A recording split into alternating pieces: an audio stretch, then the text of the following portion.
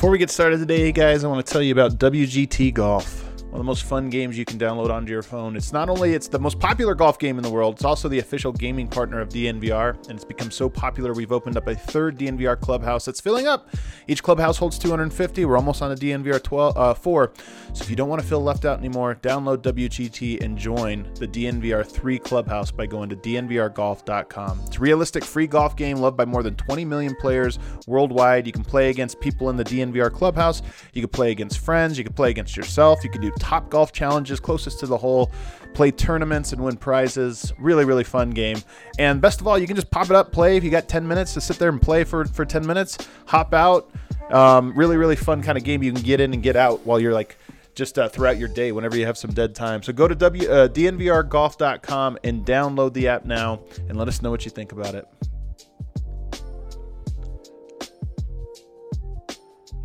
What is up, everybody, and welcome in to the DNVR Nuggets podcast, a notebook edition, solo edition here. I'm your host, Adam Mata, going to be taking you on just one-on-one through my detailed notes of Game 4, and a very interesting game. I think encouraging in a lot of parts, but other than the score, discouraging certainly in some parts, but I think you're going to find a lot more. The sky isn't falling as much when you just talk about the overall structure. I think one thing that came out in yesterday's show, and I think came out a lot from fans and certainly from national analysts who maybe aren't as close to the team, a lot of, this team is so deeply flawed in these ways that they can't overcome or this or that. Obviously a lot of doom and gloom about the series being over, which, let's be honest, it's 3-1. It's not looking great. But when you just look at how the teams are matched up and you go into the tape and you look at, some of the weaknesses, some of the things that happen, I just think it's a lot less dire. It always is. Talking to Coach George Carl and the Keeping It 1000 podcast, which I hope you're subscribed to as well. Been doing those. I've had 3 of them. I'm going to have one more. Just hearing from him talk about how it's never as bad as it seems, never as good as it seems, never as bad as it seems. And I think that's always true when you go into the tape. You just see things that you're like, okay, this is either, bad luck or Denver did a good job here, didn't bounce their way or whatever, or this is things you can build off of. And it certainly was true in this episode, in this game, even though they lost. And that, let's be honest, the wins and the losses are the most important thing. Silver linings, this or that. It's nice to talk about now, one day removed, the emotion removed a little bit. But at least I can say, just from a top 100,000-foot view, I feel a little bit better just about Denver in general, about the Nuggets in general and their potential as a team than I did maybe 24 hours ago. So I want to get into that. Before we do, though, I want to remind you that today's episode is brought to you by DraftKings Sportsbook. You can use promo code DNVR when you download the DraftKings Sportsbook app. It's free. You can play. You can have a lot of fun. Gives you odds boosts. Lots of cool stuff there. All right, so let's get into these notes here. My first note, obviously the starting lineup. I think this was an adjustment that came at least one game too late, if not 2. You look at this series. Game 1, I think Denver was a little bit lucky to win. I mean, Jamal Murray just went absolutely nuclear in Game 1. But watching that game, it was clear that there was a lot of clunkiness to what Denver was doing. And, in the playoffs, there's only 7 games. There's only 4 losses you can take. And I think when you win a game like that where maybe you were supposed to lose, it's especially important for a team and for a coaching staff to look at that and say, okay, why did we win? Is there things we can change up that's not going to hurt our momentum? That being said, I don't think you can blame a coaching staff when you go up 1-0. I don't know that you can blame a coaching staff and say, okay, well, you should have made a change there. But after Game 2, when the same exact weaknesses from especially the starting lineup, especially sort of the clunkiness and things that just weren't firing, and then certainly the defense, I think after that one, you look at it and go, okay, we were lucky to win Game 1. Game 2, we get blown out or, beat pretty handily. Going into Game 3, I think you have to have adjustments made, and the fact that they didn't might be the single biggest reason that Denver ends up dropping this series. It was clear going into Game 3 that, unlike what Michael Malone said about what we really need is more energy and effort, it was clear that, no, there was also some things that were causing Denver to kind of fall apart, and so a bunch of other things happened in Game 3, but to me it was not very surprising given that Denver stuck with the same plan that, by the way, didn't work in the bubble either in the seeding round. So it wasn't just that they had this 2-game sample size. They actually had a much bigger sample size to draw from, and unfortunately to me that probably is going to end up costing Denver the series. But you make the adjustment going into Game 4, and you bring in Jamal Murray, you bring in Jeremy Grant over Michael Porter Jr. I know a lot of fans are upset by this. Let me just say, the mistake for me with Michael Malone and how he has handled this season has more to do with not trusting Michael Porter in games that didn't matter against Atlanta and Brooklyn and, earlier in the year. If Denver right now was a 6 seed going up against the 3-seeded team, I just don't know that you would feel as dire about certain things, especially if you were able to bring Michael Porter Jr. along defensively. The fact that he wasn't trusted and didn't get those reps throughout much of the season, and now you throw him into the starting lineup and say, hey, we expect you to do this, and by the way, the team doesn't quite fully trust you, and you're not fully integrated into the offense in a way that maximizes what you bring on that end of the court. The fact that that's not the case, to me, that's where you can really get critical of this or that. I think Michael Porter Jr. is a fantastic player. I mean, look, I've gotten some people online. I know people are upset. Nuggets fans, always happens, and I totally get it. You can throw your anger at me. A lot of people in Serbia really upset with how I'm critical of Nikola Jokic so far in the series. Totally get it. Keep sending it. That doesn't bother me. I have to give you my honest analysis about both of those players who, by the way, I think are fantastic players that Denver is going to hopefully continue to build off of for years and years to come, and I think they are championship caliber players. But some of the things, the weaknesses that have arose in this series, to me, I'm not going to overlook, and we can explain the different reasons for him. Michael Porter Jr. not ready to defend at this level in the playoffs. Now, I don't think he's the only one. I mean, look, everybody on Denver's roster is getting absolutely torched right now, and Jokic, I think, is central to a lot of what's going on. But when you talk about in the moment, where do you go now? Where do you go after game 1, after game 2, after game 3? To me, saying, okay, this team has familiarity with Monte Morris. They have familiarity with Jeremy Grant on both ends of the court. That familiarity, trust, and all of those things is so important that at this moment of time, throw out how we got here or where we are going in the future, just where you are now, and say, okay, that's a 5-man unit that has experience with each other, and they know each other on the court in a way that there's no questioning whose role is what and where goes where. So this isn't a knock on Michael Porter, but I thought it was the right move by Coach Malone, albeit at least 1 game late, if not 2. Another thing about Monte Morris in the starting lineup, and I wrote about this actually before as we were ramping up. I don't know how many people read the previews that we did about players coming in, but the Monte Morris-Jamal Murray duo has been absolutely fantastic for the Nuggets last season, but they almost never played this season. And I thought that was a big mistake, because one thing that I think you look at now, games 1 and game 4, and Jamal Murray goes nuclear, just looks like the best version of himself. One thing that I think both of those games have in common is that Jamal Murray getting to be off ball prime as in the initial action, I think is huge. Having a secondary ball handler on the court who sometimes is the primary ball handler, I think is huge for Denver. And when I say ball handler, the NBA has changed so much that even that terminology can be a little bit misleading, because Jamal Murray is the primary pick and roll ball handler. Monte Morris gets to be the primary sort of point guard ball handler, and those two things are different. Even if you look at that very first play, and by the way, a lot of the clips I'm going to talk about today go up on DNVR for DNVR members. You can subscribe for $4.99 a month. You get all kinds of crazy stuff. You get a free t-shirt. You get all kinds of stuff. It's on $4.99 is ridiculous. Like, honestly, we should raise our prices by double. But if you go on there, you're going to see all the clips that I'm talking about. The very first play of the game for the Nuggets, Monte Morris brings the ball up. They run a little quick initial action, then boom, swing it to the other side of the court. Jamal Murray runs into a handoff with Jokic, and we're off and running. I think Millsap finished the possession with a three-pointer off of Murray sort of getting into the paint and then kicking. Murray being able, it's not that you're taking the ball out of his hands, it's that you're taking the sort of wasted part of a possession out of his hands and you're eventually getting to him. And I just think it unlocks so much of Murray's game.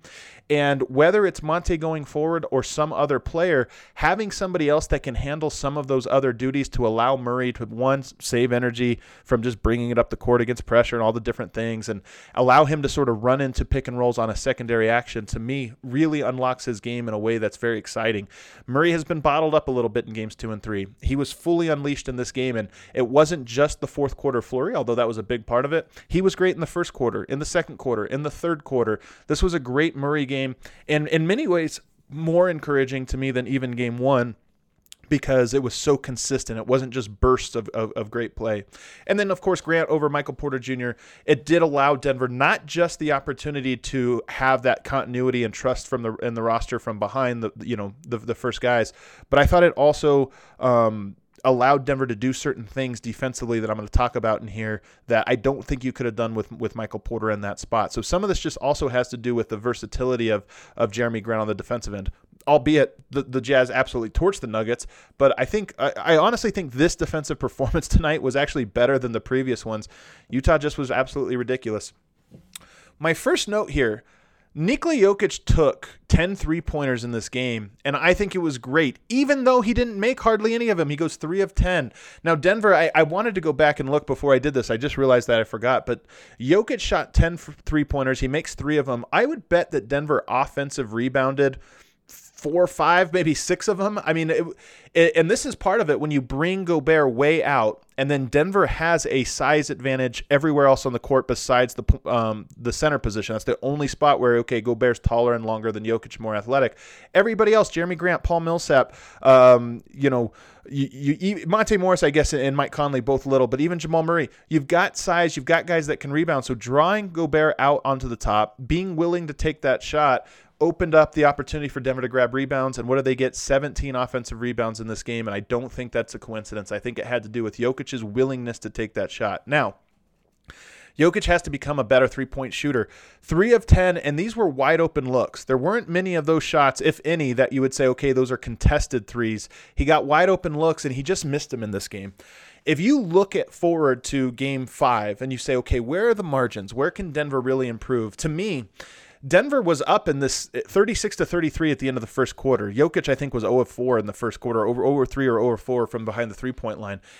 I know it's a tall ask, but you're talking about wide open shots from his favorite spots on the court. If he goes 2 of 3 or 3 of 3 in those moments, Denver has this game opened up in a way that completely changes how defense guards you. If you have a 10-point, 12-point lead after the first quarter, and you've gotten that because you've allowed Denver's best player to get comfortable with his jump shot, not only does it give Jokic confidence, not only does it give the Nuggets confidence, but it also breaks the Utah defense in a way that when you start the game 0 of 3, 0 of 4, then Utah says, you know what? We're doing the right thing by sort of packing this paint. So in Game 5, that's one of the huge battlegrounds that I look at and I say, okay, Jokic can absolutely win that battle if he can knock down those shots. That's one area of sort of progression for Denver.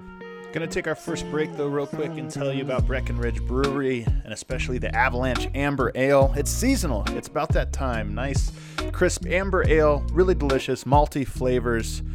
Of course, you can go to any of their other ones. Colorado Core, Hot Peak IPA, Strawberry Sky. You can mix the Hot Peak and the Strawberry Sky and get the RK Special. Many people are calling it the Hot Pink IPA. The Vanilla Porter Jr. You can check them out.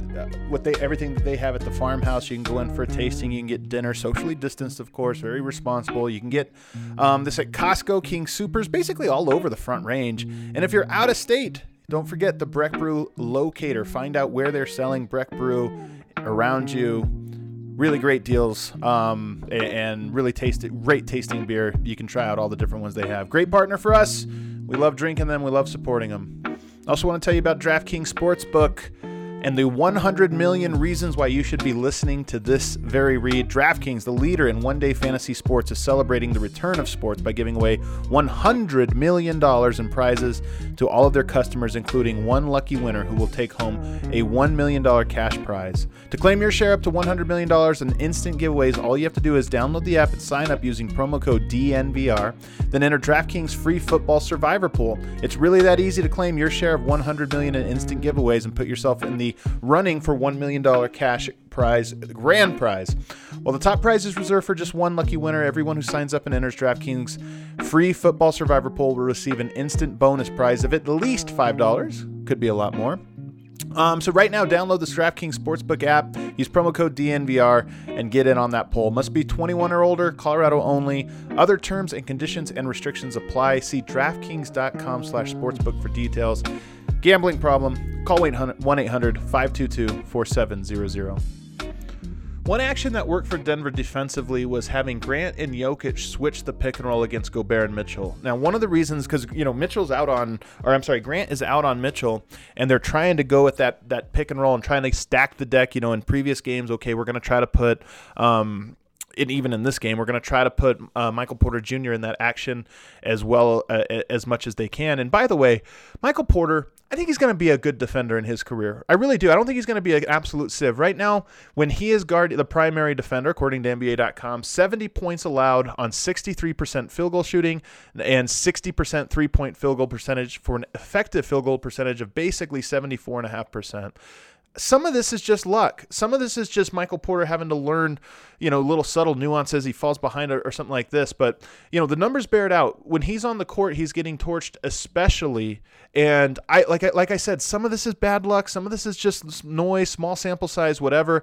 I feel for the guy because I really do think he's going to be a good defender at some point with his length. It's just not working out right now. And Utah is very comfortable, at least in this moment, attacking him. So right now, that's you kind of look at the numbers and you say, okay, that's a little bit of a loss for Denver at the moment. But when you can switch that with Jokic and Grant, what it does is it allows Jeremy Grant to roll and rebound with Rudy Gobert, keep him off the offensive glass. And then if Jokic is out there, he's going to get torched. As long as he doesn't foul, I think it's okay. You're forcing Donovan Mitchell into difficult shots, high usage, you stay home, and he's beating Jokic on those plays, but not nearly. I mean, look, everybody's getting beat really bad, and as long as you take everything else away, I think it's all right. I think you can live with it. Denver tried not to do that too often, but especially late in shot clock moments, when they bring up, a lot of times Utah will run an action, 10 seconds left on the clock, and then Mitchell will call for like one last pick and roll with Gobert. In those moments, Denver's been able to switch Jokic out onto him, and, it just, at that point, it becomes Donovan Mitchell having to make a hero play, which he's made a lot of those in this series so far. But Denver's starting lineup as a whole got off to a really great start. Another thing they think they found in this was Paul Millsap going one-on-one in isolation and really exploiting those size mismatches. And I thought it was great. He had some great plays early in this one. He actually had a good game overall offensively, 6 of 13, 16 points, 4 assists, 7 rebounds. And to me, like, we've kind of buried Paul Millsap and said that, he just doesn't have it anymore. In this game, I thought Denver did a great job of sort of finding him in position to attack, and it's part of why Denver was so good offensively in this game. I mean, Denver was good enough offensively to win. They just weren't good enough defensively to win. He was able to collapse the defense, though. I've talked about Rudy Gobert and how he just likes to patrol the paint, where when you play pick and roll, he's allowed to do that. When you use Jokic to space the floor and then Millsap attacks, he has to decide if he's going to fully commit one way or the other. And in this game, at least, he did not commit to helping, and that allowed Paul Millsap to kind of attack the basket and collapse the defense elsewhere. I thought Jokic settled for a few too many mid-range shots in this game. I think that I'm really happy with him attacking with three-point shot, but a couple of those plays where you ISO him down there on the low block or kind of flat in the, inside the corner, basically, I just thought he settled for those shots a little bit much. I think he went 1 for 3 or 1 for 4 from that zone in the first quarter, and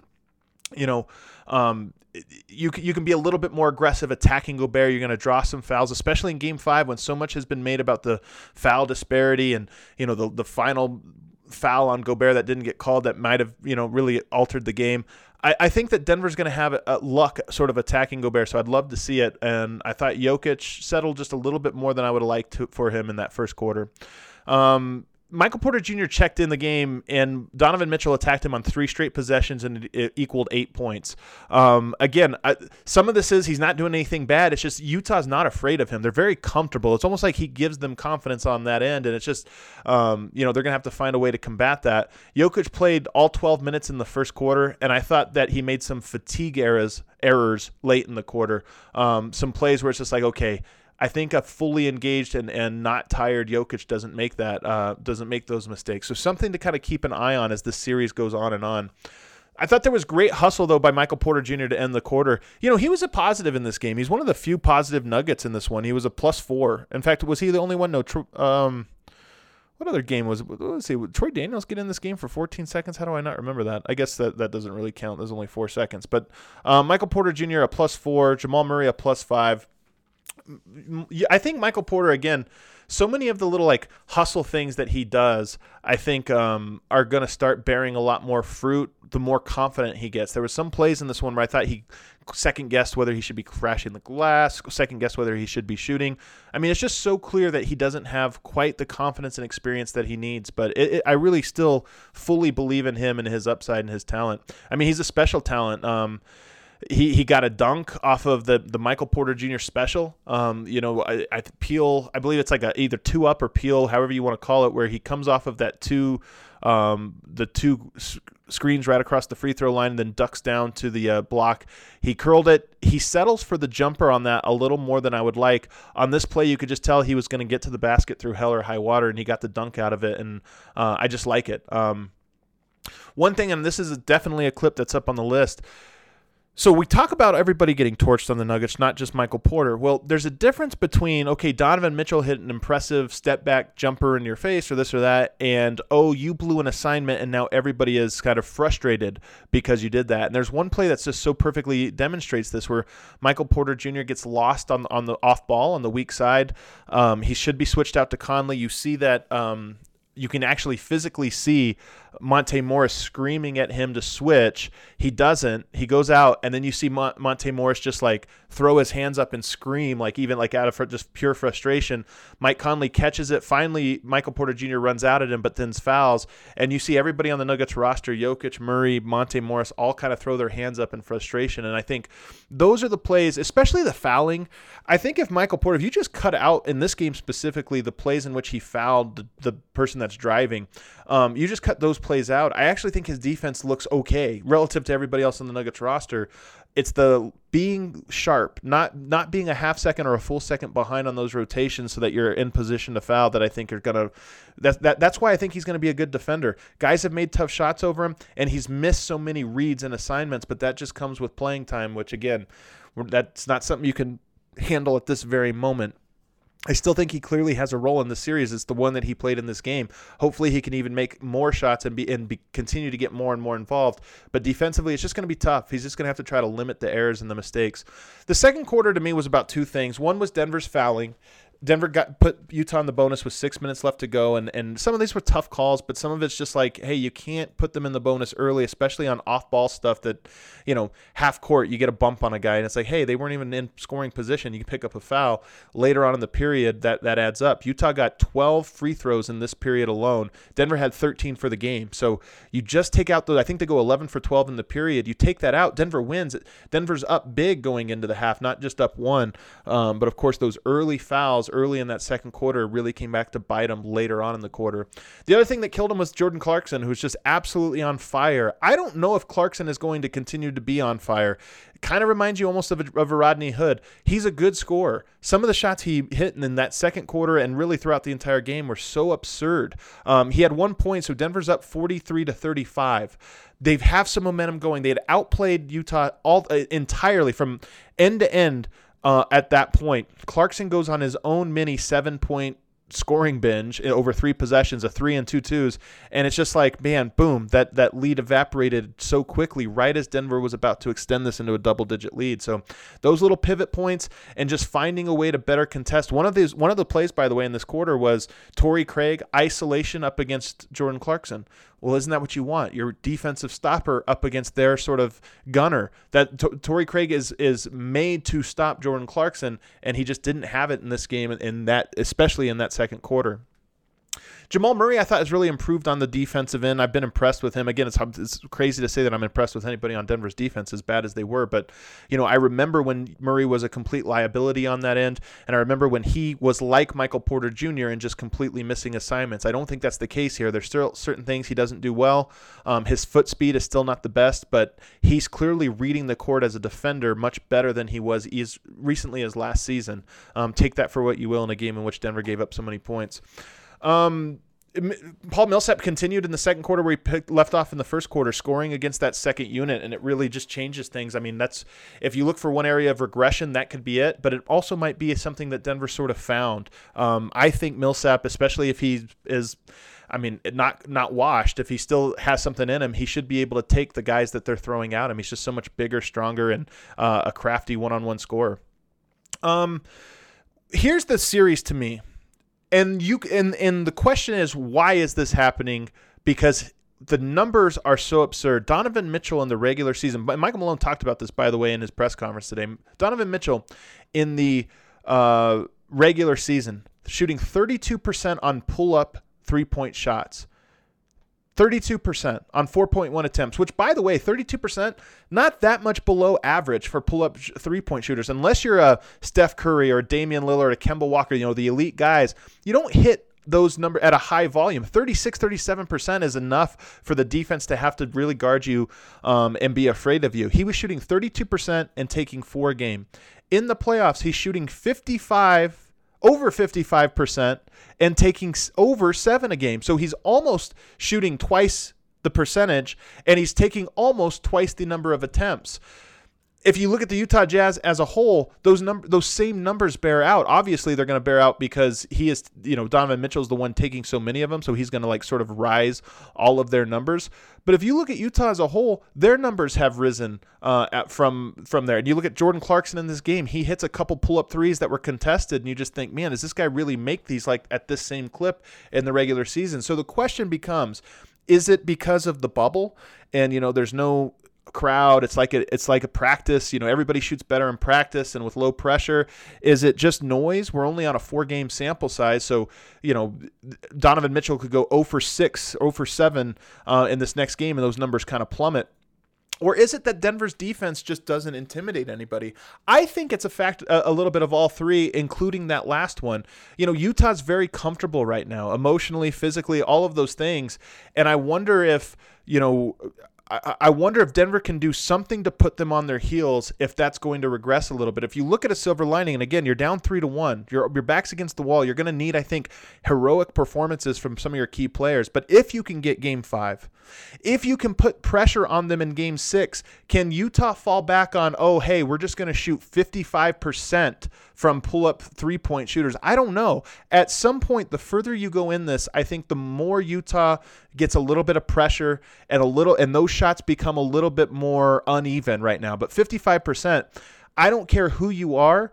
If you're trying to guard a team, how good your defense is, if you're trying to guard a team and they're shooting 55% on pull-up three-pointers, you're probably going to have a really bad defensive efficiency. So that's one of the things that's happening to Denver in this series. And again, the question is, are they shooting well because Denver's defense is so unintimidating, or is Denver's defense falling apart because they're shooting so well? There's a little bit of chicken and egg there, although I do suspect some of this, at least a lot of this, probably has to do with Denver just hasn't made them feel them yet.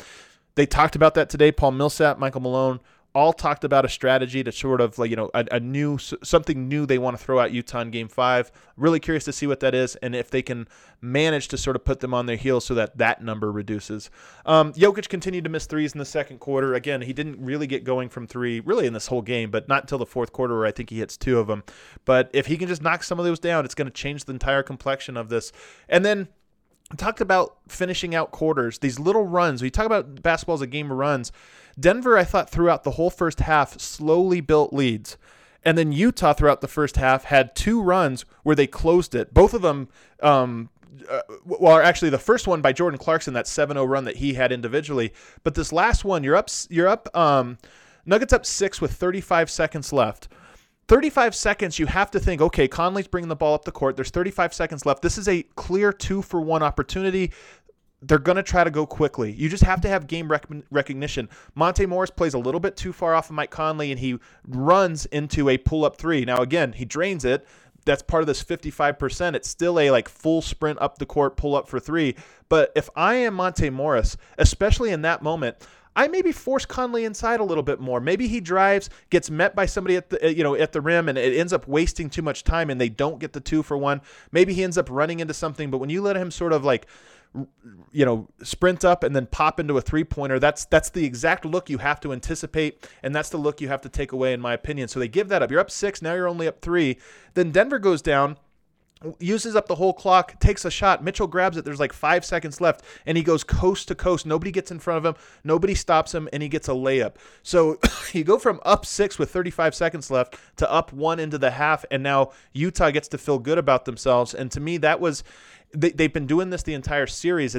Yes, Utah has been hitting incredibly from the three-point line on these pull-up shots. They've absolutely torched Denver, and they've really figured them out in the pick and roll and have been able to get comfortable shots. They are going to have a good offense no matter what. But if you can just erase those plays, the ones where you say, hey, situational awareness here, don't screw up the little things. Utah could have a 120 offensive rating in this series or in this game, and Denver still wins. 120, by the way, is absurd. It would be number 1 in the NBA. But when you give up a 135, 136, 137 offensive rating, that's when you really take a hit. And the margin between that 120 and 135 is these plays.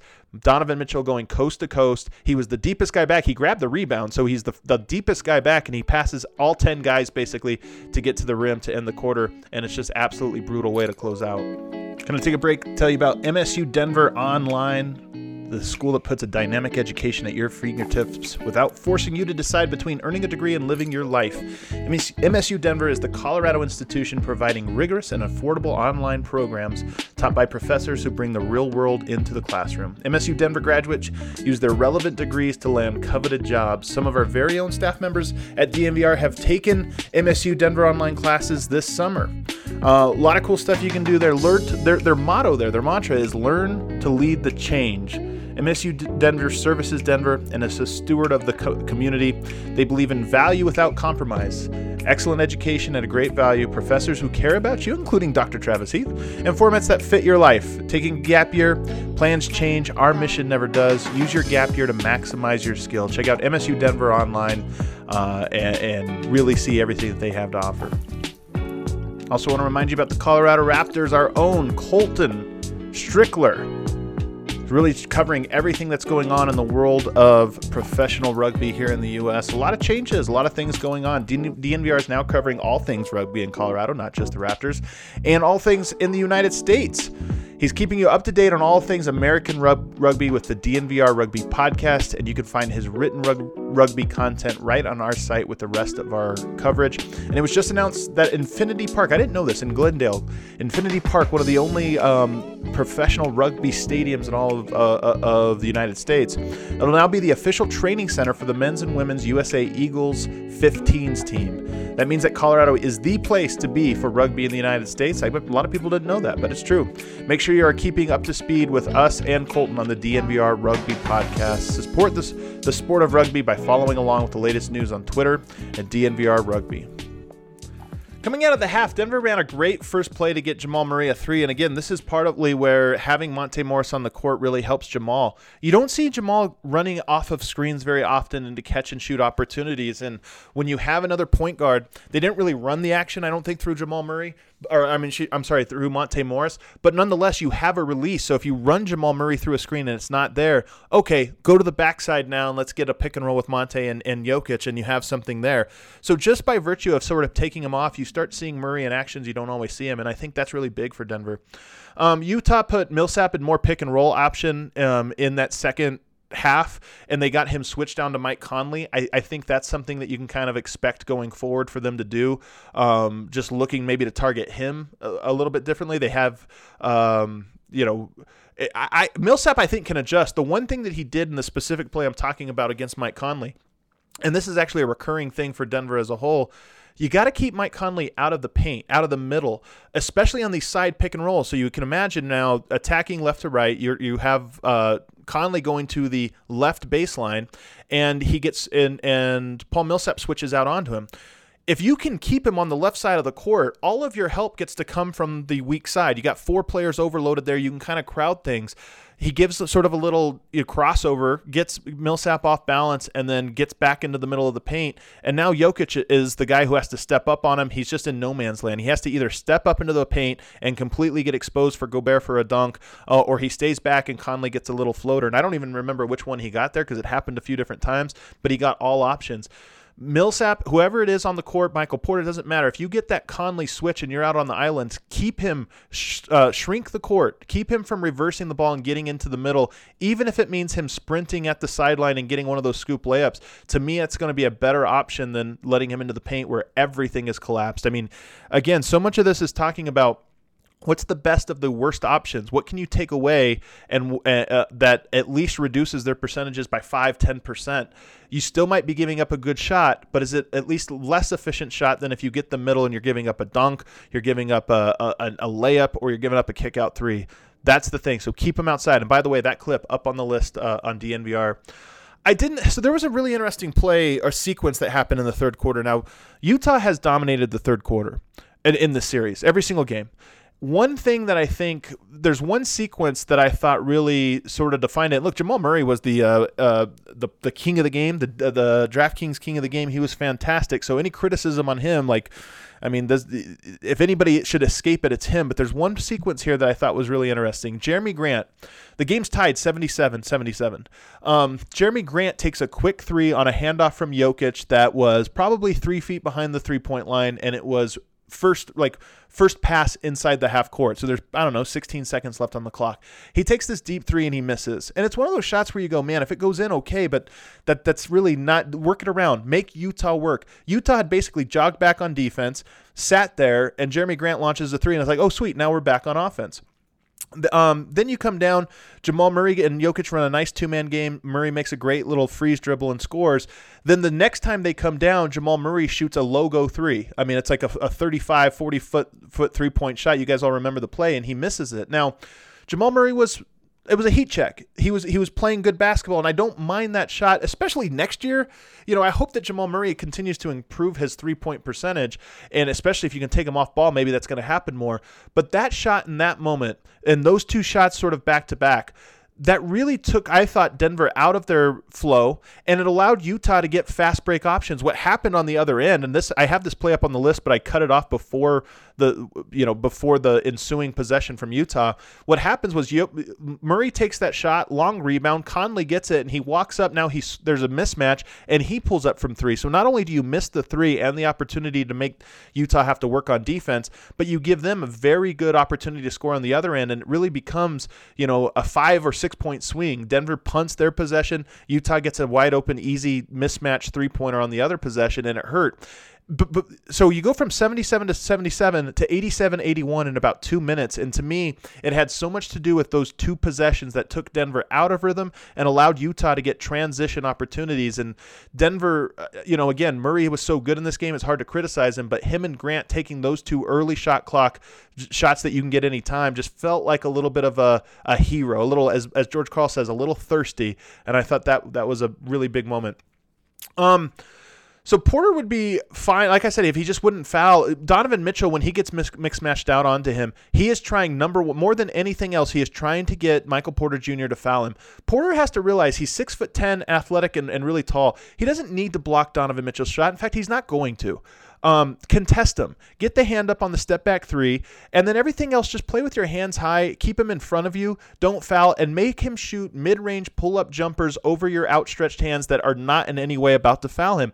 Donovan Mitchell, if you go back and look at the tape, Mitchell has made some really tough floaters. He's made that foul line jumper, but that's not what kills you. What kills you are the free throws, the three-pointers, the pull-up three-pointers, which again, if he's going to make them, it's going to be tough for Denver to stop him anyway, but the pull-up three-pointers, the free throws, and the time he gets to the rim. Michael Porter should be able to keep him in front and just force him into the mid-range. If he makes 20 points off of mid-range shots off of that, I still think Denver's going to win because those are such hard work for him and it cuts everything else off. I think more than anything, that's the thing Porter can adjust in his game going forward. And if he can just get that right, I really think that everything else for him is going to fall into place. But right now they're hunting him and they're getting exactly what they want out of it. The Nuggets are just having a lot more success getting the Jokic-Murray pick and roll going onto the side, and this has been true, I think, for a couple games now, but especially in this one, driving to the side of the court, Murray has just done a great job of sort of reading Gobert in that pick and roll when he's attacking along the sideline and then the baseline. Mitchell is just on fire right now. I was talking about how they're giving him the easy ones. If you can just cut out the easy ones, the fouls, and some of that other stuff, I think Denver is going to be able to slow him a little bit. And then also keeping him off his right hand. There's Monte Morris and Torrey Craig both have been giving him that right hand to the basket. And that's an example of can he beat you with those spin moves into the lane with floaters? Yes.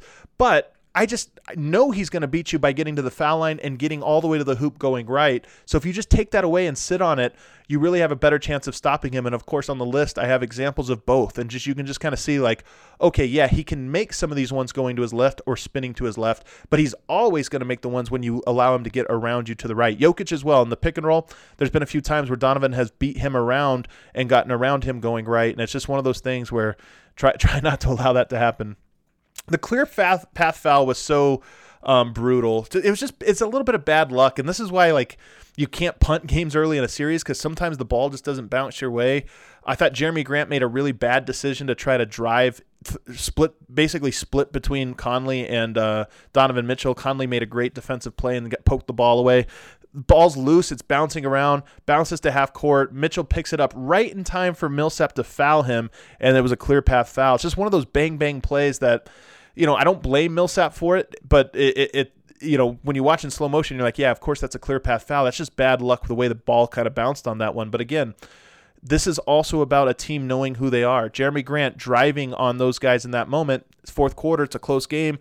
I think 4 minutes left. That's not your role. You got to be a little bit more patient, a little bit more wise in those moments. And unfortunately, Denver didn't have it in that moment. Jamal Murray going nuclear in the fourth is just awesome. I mean, games 1 and games 4 are just so encouraging from him. And I'm hopeful that I don't know that he's always going to have 50 points in the playoffs or be able to shoot at the level that he did. But some of the shots that he's able to get, especially off ball, I'm just really encouraged by. I think that's something Denver can build off of, and I'm curious to see if he's able to get more of that going forward, especially playing alongside Monte Morris. And then again, late in the clock, late in the game, Denver had switched Jokic and Grant, so Jokic is out on Mitchell, and they did a good job. If you actually go back and watch some of those possessions, Jokic actually got stops on Donovan Mitchell. Now, some of these were late shot clocks. There's one, a step back, Mitchell shot a rainbow on it. It almost went in. I mean, it almost, like, if he would have hit that one, I mean, it's just, you just have to go home. But I do think there's something to that that Jokic Grant switching the Mitchell Gobert thing that makes things just a little bit harder. You wouldn't guess it, but it just makes things a little bit harder. So to wrap up here, there's some really encouraging things that come out of this, both again from Denver as a team. Like, Utah's just shooting the leather off of the ball. Denver needs, I think you kind of look at this game and how it went and you think, okay, Denver is right there. The margins are thin. There's things Denver can certainly do a lot better, and there's some things they really found out. I wish these adjustments came when Denver was tied 1-1, not when they were down 2-1, because this was a 50-50 game to me, and it just went Utah's way. They were due. Denver and Utah played 7 times now. Denver is 4-3, and I think 3 or 4 of those games that Denver won previously were all 50-50 games. So Denver was due for the ball to bounce in Utah's way in this one, and they have just played so well. Clarkson, Gobert, Mitchell, have played so well in the series that, in a lot of ways you have to tip your hat and say they earned it. They earned the ball bouncing their way in this game. But I do think you walk away if you're Denver saying, okay, Denver has regrouped, figured some things out. Is it too late? Probably. But at least I have some confidence going into this next game that, okay, Denver has some ideas on how to attack them. And I think their defensive scheme, some of it has worked. Some of it, I think you say, okay, tip your hat if they make those and they've hit them. So now you go into game 5 and say, what little adjustments can you make defensively to try to make them feel you, maybe to knock them off of their game so they're not shooting 50% from 3 in the series and 55% on pull-up threes. You try to knock them off of that, and then offensively, I just think you have confidence that you have solved at least some of this so that you can attack them a little bit better. So things are dire. On rewatch, of course, it's dire. The 3-1, it doesn't look good. Very few teams come back. But as the team has said, you take things one game at a time. Today in this press conference, Michael Malone and Paul Millsap both referenced that the team hasn't given up. The team still is approaching this as if they want to win the series, which is one of the things you want to know. Coming out in game 5, do they just roll over and say, we're in this bubble, we're in this hellhole, do we just get out of here? Or do you fight back and try to make this go to game 6, and then after game 6 try to make it to go to game 7 and just claw your way back?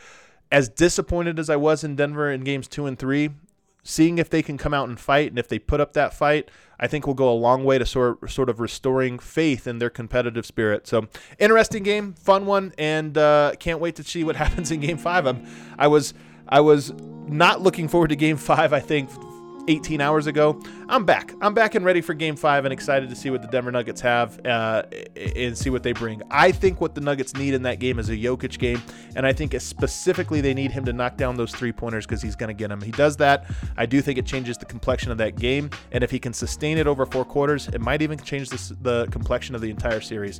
Thanks so much for tuning in, everybody. We're going to talk to you tomorrow. We'll see you then.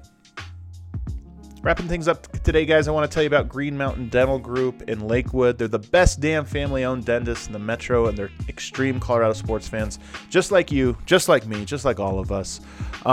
They send you a personal card to your home after becoming a new patient. They're just really personable. It's like I said, it's a family-owned business. You're going to get that family touch, not that corporate, voice message machine where it's just like you're not even talking to a person. You don't know. No, they're going to be a personal touch. You're going to know them by name. Schedule a cleaning, x-ray, and exam, and you'll receive a free Sonicare toothbrush. And tweet at us if you go there. Tag us, let us know, and let us know how awesome the Sonicare electric toothbrush is. I know a lot of you guys are listening to this. Maybe you're in your 20s, maybe your 30s, and maybe you haven't always taken great care of your health. I can tell you now, 36 years old, over the last 5, 6, 7 years, I've really taken my like oral hygiene seriously. Gone to the dentist. You never was a big dentist guy. Started going. Now I go like not even every 6 months, like every 4 or 5 months. And I'm telling you, we'll never go back. I'm a dentist guy now. Love going to the dentist. Used to fear it. Now I love going to it. Check them out. Green Mountain Dental Group. They're a proud partner and longtime partner of DNVR. They show us some love. Let's show them some love.